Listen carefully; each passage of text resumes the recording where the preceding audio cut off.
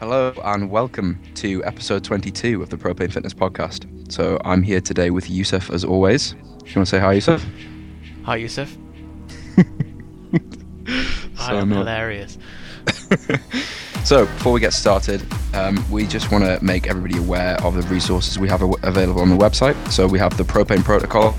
For those of you who haven't heard about it and have been living under a rock, we offer free nutritional starting point, some macros, micronutritional guidelines, and a training program, as well as a 10-week email habit-based coaching course. If you're interested in that, if you go onto propanefitness.com, there's a big red button in the middle of the page you can't miss that says click here to begin, and there's a calculator at the bottom of that page to get started.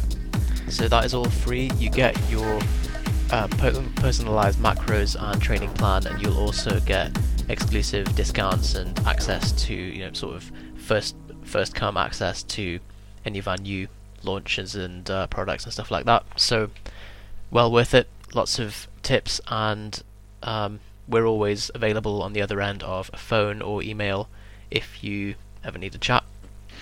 If Propane Fitness was a nightclub, that's the VIP room with the special wristbands. So that's where everybody wants to be. Precisely. So Okay. this week we actually asked you guys what you want us to cover, as always, and this week it is skinny fat and natty or not. So we're going to cover those two topics in that order. So first of all, skinny fat is a term used for someone who is both fat and skinny at the same time. So sounds like an oxymoron, but what that is someone who has a bit of chub in the wrong areas, but not much lean body mass, and they've asked what to do as a starting point if that's your current state of play. So I think it's actually the stereotype, at least for guys, a skinny fat physique is where most people start off if they've never stepped foot in a gym or monitored their nutrition in any way. Think of it as being quite a high body fat percentage, but the body fat percentage is skewed because their body weight is quite light. They're not carrying much muscle mass. So I think there's a few ways to go about approaching it, but our typical model when we're working with clients would be to get them as lean as possible, which is what Yusuf discussed in a video launched today, actually, that you should get lean once and for all before seeking slow and steady mass gain.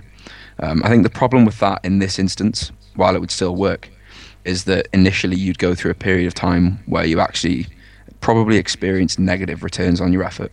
So if you are skinny because of your lack of muscle mass, but you're fat because you have a relatively high body fat percentage, losing fat will just yield this look that no one really wants, especially for a guy, which would be skinny with no underlying shape. So I suppose, in my opinion, that the better way to approach this particular situation would be to have your calories at around maintenance, simply because, well, firstly, people in this situation probably aren't cognizant of their calorie intake. So that would be step number one, gaining an awareness of your nutrition and increasing your protein intake as a proportion of that calorie amount. And then just engaging in some regular, consistent strength training with a progressive overload direction. Sounds a lot like the Propane Protocol, actually, now that I think about it. But, Ironically, yeah. So, yeah, exactly it. So, oftentimes it's going to get worse before it gets better, and the standard advice that we do give is, if you're not sure, then cut first, get as lean as you can do, so that the little voice in your head isn't saying that you should be leaner while you're eating a surplus, and then take it from there and focus on mass and strength after that. But in the case of the skinny fat person, sometimes they will have been cutting for a while and they've still got some fat around their abdomen that just isn't shifting, or maybe some slight man boob or woman boob, and so the solution at that point is just to decide at a certain point to call it a day with cutting, and often increasing calories and training harder will be all that's needed to actually get rid of that final bits of fat. And we could attempt to throw around different kind of hormonal explanations for that, and the fact that things are rebalancing, and therefore your body fat percentages is clearing up, or the distribution of your body fat. But whatever the mechanism, it's going to improve you aesthetically. So usually with men, you find that they'll be looking worse in a t-shirt for a while before it starts to improve. But I think the thing not to do is to just start eating a large surplus from the get-go. Yeah, agreed. I mean, if you're skinny fat and you try to correct that problem by eating a massive surplus, you're going to gain muscle mass at the fixed rate that your physiology will allow, and gain fat mass at an unlimited rate within reason, obviously. So yeah, I suppose the kind of step number one would be figure out roughly what you're eating now. So as we always suggest, tracking your nutrition through some means, whether that be MyFitnessPal or MyNet Diary, the Photocracy app, whatever you choose, gaining an awareness of where your calories currently are, and then gaining an awareness of what your body weight is doing with that current calorie intake. So tracking your body weight and tracking your nutrition are paramount, and that is where we find through most initial inquiries with clients, if they are unhappy with their current position or unhappy with their rate of progress, typically they are omitting the basics from what they're tracking. They're tracking things like rest periods or how many meals they eat per day, rather than the kind of the basic underlying ideas. So body weight and the rate of body weight change, total nutrition, and the proportion of that nutrition coming from protein in particular, and then looking to augment those variables over time. So perhaps keeping your calories the same, but dropping carbs and fat and increasing protein, and then becoming more consistent with your training. So tracking training, aiming for more reps, sets, total load over time. And it's just a case of persistence at that point. If you're on the right track and things are moving in the right direction, then it's just a case of time and an effort applied consistently. So I think that approach is actually not what's generally done by someone who's skinny fat, and it's very easy to, especially if you're in that position, to get hung up on looking like that and the final, those extra bits of fat, and to try and chase them. And I think the typical approach that we see, especially when people come to work with us and they say they've been struggling with that body type for a while, is that they've just started doing endless amounts of cardio and just vastly underfeeding. And what happens is they're going to reach a point where they're just losing muscle. They're maybe losing a bit of fat along the way, but they're not really getting significantly leaner, and if anything, they're just looking kind of smaller and more androgynous. So one thing that this was an old friend of mine in Edinburgh who just sent me a text the other day of something that he didn't consider to be very profound, but for me it blew my mind. So I'm writing an article on this soon. But he deadlifts 200 kilos for 12 at 80 kilos, can do 35 pull-ups in a row, and he's pretty lean while we're at it. And he said that his dieting approach is, I don't count macros, I just fast for 2 to 3 days per week, as in under 500 calories for that day, and then I eat what I want for the rest of the week. And if I don't drink and show a reasonable level of restraint, it works fine. So in terms of tracking, it's not necessary to go super overboard on the accuracy, as long as there is some decent amount of control with the calories on the weekly average, and also that they're not too low, and that you're getting the training volume in, sufficient protein, and that we're not just chasing our tails by doing lots of cardio and ignoring the key factor, which is the muscle mass. Yeah. So back to Yusuf's point on the tracking, the purpose of tracking your nutritional intake is not necessarily because these specific numbers matter. It's simply that we are gaining an awareness of, firstly, how much we're eating, and then secondly, how much we eat on a relative basis. So if you have a day where your calories are higher, but your kind of hunger signals are the same, you might not know that unless you're tracking your food. So if one day you eat fat dense foods, and the day before that you eat carb dense foods, inherently your fat dense day would be a higher calorie intake. And without an awareness of that, and without an awareness of what's in different foods and how many calories are in different foods, it's hard to get a grasp on where you're going wrong. Being skinny fat is just a kind of a catch-all term to describe somebody who hasn't yet developed the muscle mass to look how they want with that level of fat. I think a lot of people would probably accept quite a high level of body fat if they felt like their muscle mass was of a reasonable level. So the thing that we're really looking to address here is getting us into a position where we're generating progress from the effort we're putting in. We're not just spinning our wheels with minutiae. So it does, again, as we say, come back to the basics, the simple principles. And that's often when people are going wrong, 9 times out of 10, it's because those simple principles aren't being obeyed in favor of something more complicated, like a mass gain powder or whatever it might be. So follow something really simple in the gym, like 5x5, strong lifts, or the program we give you with the Propin protocol, and aim to increase one variable in the gym per week. So more reps, more sets, more weight, and then stick with that. Do it for a year. Come back, review your progress, and see what you need to change from then. So that's always going to be the approach for training, regardless of where on the skinny fat spectrum you are.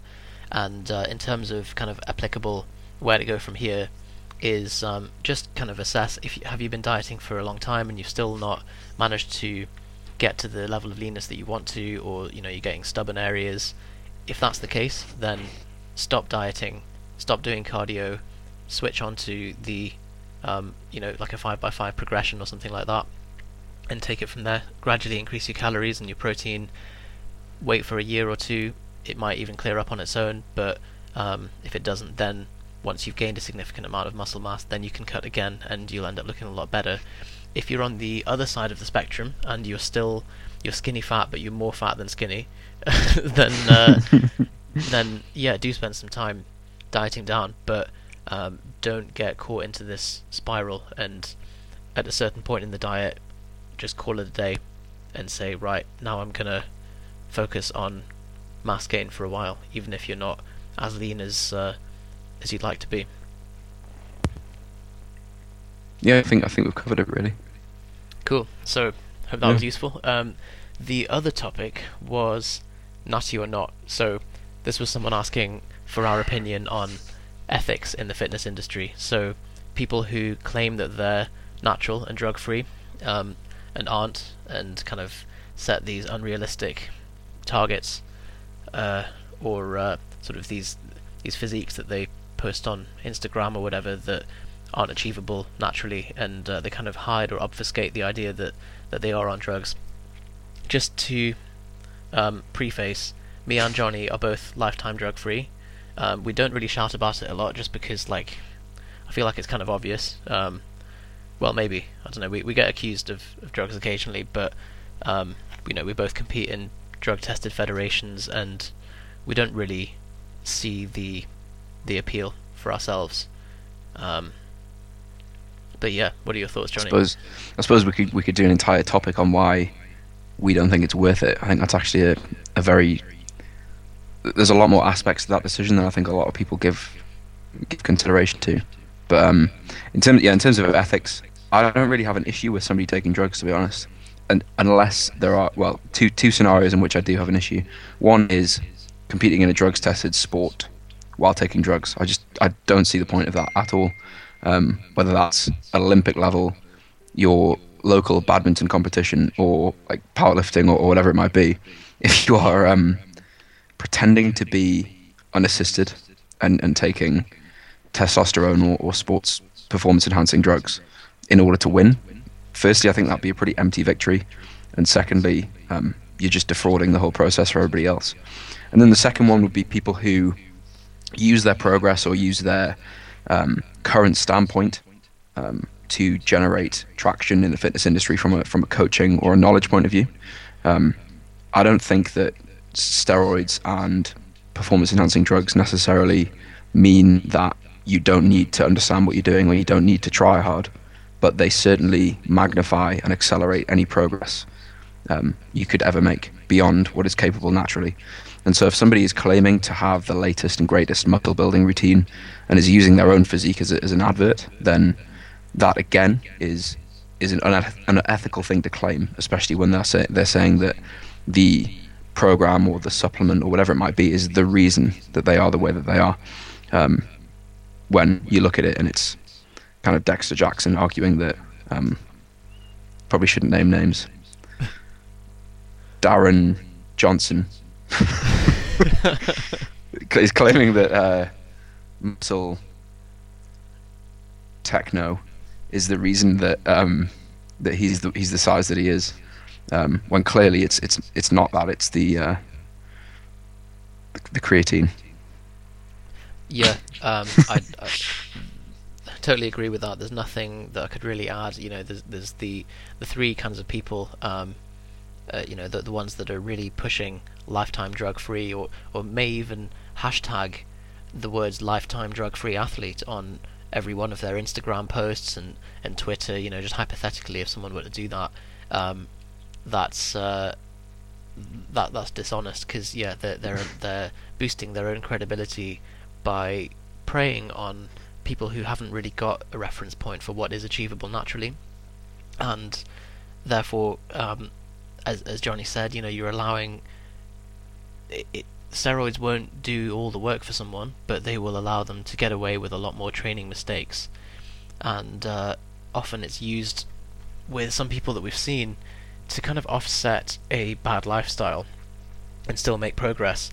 And if that person is trying to be a bastion of health, or of getting lean and muscular naturally, and people are paying the money for that, for them not to have full disclosure and to say that that's what they're doing, and that they do have an unfair advantage, and therefore the results that they that the clients would achieve would not match up to that person without the drugs, that's not fair on anyone really. And you could go as far as to say that it's kind of scamming people. There's the other thing, which is that in the US it seems to be a lot of trigger happy doctors that are happy to put people on TRT, which is testosterone replacement therapy. So yeah, that's quite fashionable at the moment, and you know, a lot of people just going to a doctor and saying that. Now, testosterone replacement therapy is just steroids prescribed by a doctor, and you'll have people that claim natural, but then claim that because of their medical condition, which is borderline or yeah, quite dubious, that allows them to still hold that natural label while taking steroids effectively. So that's the butter in the coffee rather than the I can't think who would do that though. But yeah, ethically, I mean, it doesn't. If somebody is I can give a few examples. I'm not going to name names of people who decided to take steroids at a time where they were clearly at the top of their natural potential, strength-wise or physique-wise, and then used steroids in a very, or at least the way it seemed anyway, through the internet. They seemed to kind of get some consideration and use steroids to further their progress and further their development. And I think that's a very different thing. Somebody who is kind of consciously deciding, you know, I'm going to make this decision now and I'm going to go and compete against other guys who aren't tested in Mr. Olympia or untested powerlifting federations, for example.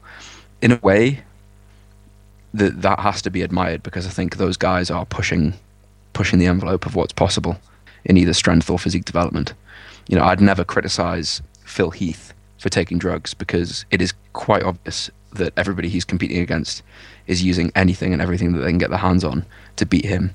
And the fact that he's able to still win and still compete consistently at that level with there being no ceiling on what is possible, it's just who can take the most drugs and who can train the hardest, as well as some other things. Then yeah, I think that's really impressive. And the powerlifters, the guys who are you know, in the GPC, for example, squatting with knee wraps, and it's untested. The likes of you know, Eric Lillybridge and Dan Green, the guys that are moving the serious amounts of weight. I think again, that's impressive, and I don't ever hear either of those two claiming to be natural or drug-free athletes. They also don't shout about the fact that they might not be, but there seems to be no false pretense there. They are trying to break world records, and they're going to do what is needed to do that. It's almost silly to assume that they're not, and I think that's the critical difference. Whereas rubbing it in someone's face and saying, "Look, I'm drug-free," when they're clearly not, but then again, that's something that if you've been following fitness stuff or if you've been training for a while, you've been training for 4 or 5 years, and you're going to have a very clear view of what is achievable naturally just because of what you've achieved yourself. And you'll know that even if you were to be getting slightly better results than you have through better consistency or whatever, and then you see some people who are just worlds above what where you're at, and you're thinking, like, is that all down to their creatine and their consistency and the butter in their coffee, or is it something else? So Johnny, what do you think are some, like, let's say you've got someone who's relatively new and wants to find a coach or someone to follow and someone to emulate online. What are some of the telltale signs that someone might not be natural? And this isn't about, just to clarify, it's not about sort of calling people out and berating them for it, but it's really that if you're looking for someone to follow, and so you want to make progress yourself, and you accidentally kind of find someone who really has just got to where they are through drugs, then they're not going to be the best person to follow, and then they're going to be wasting your time and maybe even wasting your money. So, yeah, what do you think are some of the telltale signs? I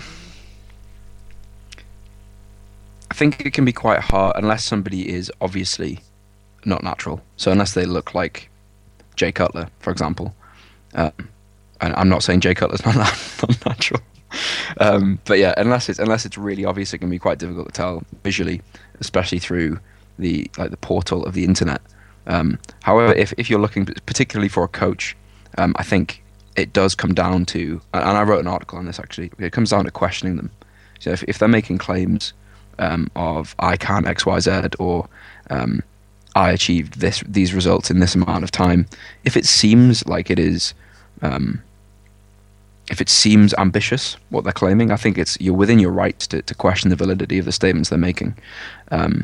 Typically, the strongest relationship you would see to indicate whether somebody is natural or not is if they have a significantly above average level of muscle mass, but a below average level of strength. It's pretty rare, and this is a really sweeping generalization, but it is pretty rare that you see somebody who is a natural athlete of any kind who is not moving pretty serious amounts of weight in the gym. If you look at the top proposedly natural bodybuilders in the US, so Alberto Nunez is a great example, Brian Whitaker, any of these guys, most of them are pulling 500 pounds, 600 pounds plus, squatting mid 400s, benching mid 300s, and also as a bit of a side lull, compete in like the USAPL nationals when they're not competing in bodybuilding. So you don't see very many of them that are doing like cable kills for sets of 25 just to get a pump, and using the 12 kilo dumbbells, pec flies. They've accumulated that level of muscle mass by adding volume and tonnage over time. So you're not going to see a lot of random variety in their training. It's going to be very specifically programmed, and it's squat, bench, deadlift, variations thereof, maybe a barbell row, a chin, and they're always pretty proficient, pretty technically accurate, and pretty strong. That would be, and obviously there's no evidence that any of those guys aren't taking something, but I think if you're watching somebody if there's a coach that is claiming to be natural, but they are seriously heavily muscled and struggle to squat 140, there'd be alarm bells for me. For sure, especially another sign, at least that I've seen, is someone who is heavily muscled, shredded year round, but appears to be consistently making progress, particularly in gaining size while staying 7% body fat or so. That's Yeah. that's really very unusual. A lot of the kind of the top natural guys will they're not going to go through bulk and cut cycles, but they won't be able to maintain close to stage condition unless their last name is Nunez, and and that's arguably because he's got quite a kind of freak metabolism. If he goes below 400 grams of carbs, then he feels wiped out. But He's also, I think all these guys are pretty. If you would ask them questions about their program, they're pretty detail-oriented, type A type personalities. They are immersed in the details of what they're doing. I remember a quote from Ryan Doris, who is this is paraphrased. This isn't a word-for-word quote, but he's another really highly competitive powerlifter and a natural bodybuilder in America, and he said that the thing that is telling of somebody who is going to succeed in these sports without the use of drugs, somebody who is completely immersed in the details of the sport that they're doing, and they've almost removed themselves from the results. They don't care if they achieve the highest level. They don't care if they squat a certain number. They're just focused on improving their technique or improving their consistency, and they love the daily process of it. But if somebody is carrying, say, 200 pounds of lean mass in stage lean, but can't really tell you how much protein they eat, and they think it's all because they use a CLA supplement, again, alarm bells for me. So it comes down to the fact that the drugs will allow you to make a lot more mistakes with your diet and your training and get away with it and still manage to achieve the same kind of results that someone who has all those things nailed down will, just because of the relative contribution that drugs would provide as a percentage compared to dietary consistency and training progression. It's kind of the analogy of, and this is quite maybe a blunt analogy, but somebody winning a large sum of money versus somebody earning the same amount of money. If you were to ask both of those people about financial management, chances are the person who has started from zero and accumulated the money themselves would have some more informed ideas and understand the detail more than somebody who has just arrived at that sum of money through less effort, I suppose. So in order to achieve the level of development that starts to make people question whether you're natural or not, you have to have spent a decent amount of time under a barbell for a start, and also learning about what to and what not to do. And you should be able to demonstrate that verbally and physically to somebody when asked. There's also the standard formula that I think Martin Burkhan and Lyle McDonald use quite a bit.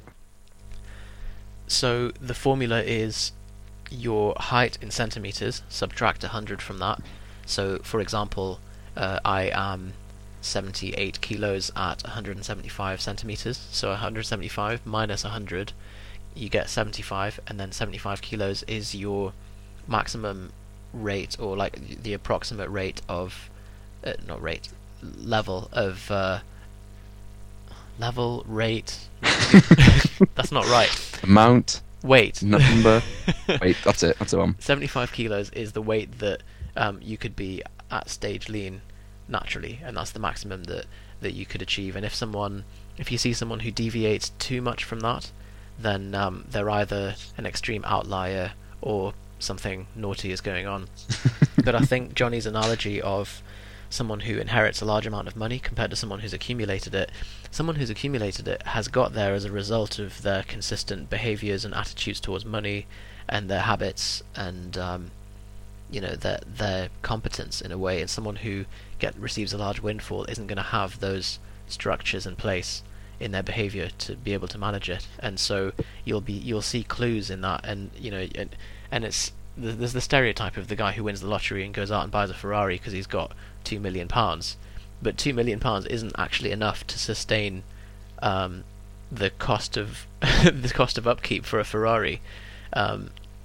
So the guy who has earned $2 million through building a construction business or something is going to probably be a lot more careful with his money, and that's the same approach that you would see with someone who's achieved their gains through meticulous consistency. compared to someone who's effectively received a windfall. The people who you do need to watch out for are the ones who were great natural lifters to start with, maybe have some kind of genetic freakiness as well, and then start taking drugs, because they're going to be the world record holders and the truly dangerous guys, and you'll be able to spot them quite clearly, because you'll see someone who's already got huge lifts, and is consistent with everything, and as Johnny said, very very meticulous with their approach towards technique, and the other details, and then you might see them have a spike in their progress, and they might suddenly move up a weight category or something, and that's when they've likely started on drugs. And if that's the case, then fair play to them, because they've kind of earned their right to do that. I don't think it means as well that just because somebody is on drugs that they are incapable of coaching somebody who isn't.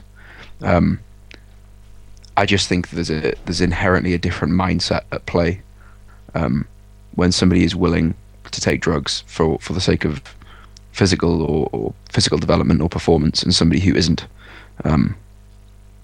It's just a different set of goals and a different set of principles that need to be used in each position.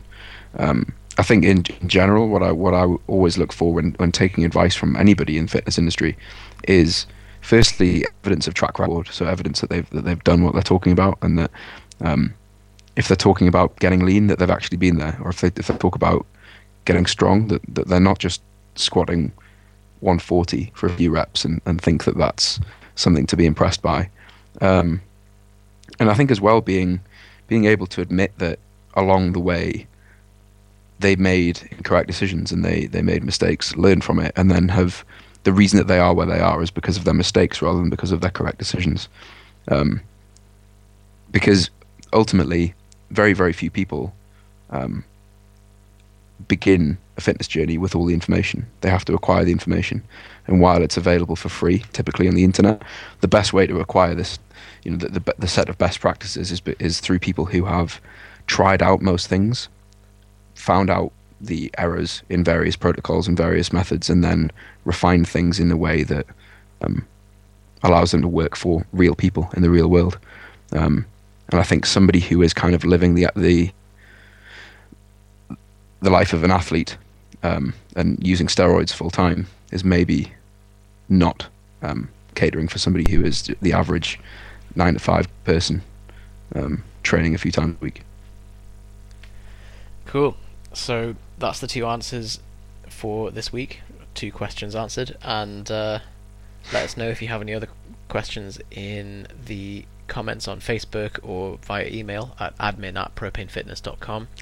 We've also just launched Team Propane, which is a group coaching setup, and what it is a carefully selected group of people that are accountable to each other. We have a weekly Google Hangout, which is a chat with everyone that's going to last 60 to 90 minutes, and you'll get your training blocks sent to you every week, so everyone will be on the same program, and it's a great opportunity for effectively coaching in a group environment. And Johnny, do you want to say more about that?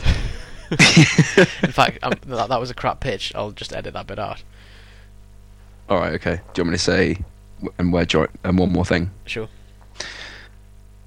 And one last thing as well. This week, starting tomorrow actually, we're launching Team Propane, which is, I suppose, our attempt at literally building a team. It's going to be a coaching environment, but several people coached at once by us, and both of us coaching the team together. There'll be a private Facebook group to ask questions. There is a weekly video call with myself and Yusuf, and we're going to run people through our latest iteration of the strength training program that we've used ourselves and we use with clients. We think typically that, well, we've seen pretty consistently across the board people adding strength with this setup, and it's a version of periodization. There's not necessarily anything fancy or complicated about it, but we think the thing that adds the adds the spice to the mix, as it were, is being in a competitive environment. I think for most people, ourselves included, when you're just kind of training by yourself after work or after uni, it can be hard to find that extra drive and that extra motivation that if you skip the gym and you've just got yourself to answer to, it can be easy to kind of slip up. But if you're with 4 or 5 other people all doing the same process, and you know you're going to be held accountable to them, it can really help with motivation. So yeah, that's Team Propane. That's launched this week. If you're interested in getting a spot in one of our subsequent runs of that, again, email us, admin@propanefitness.com, and we'll get you sorted out.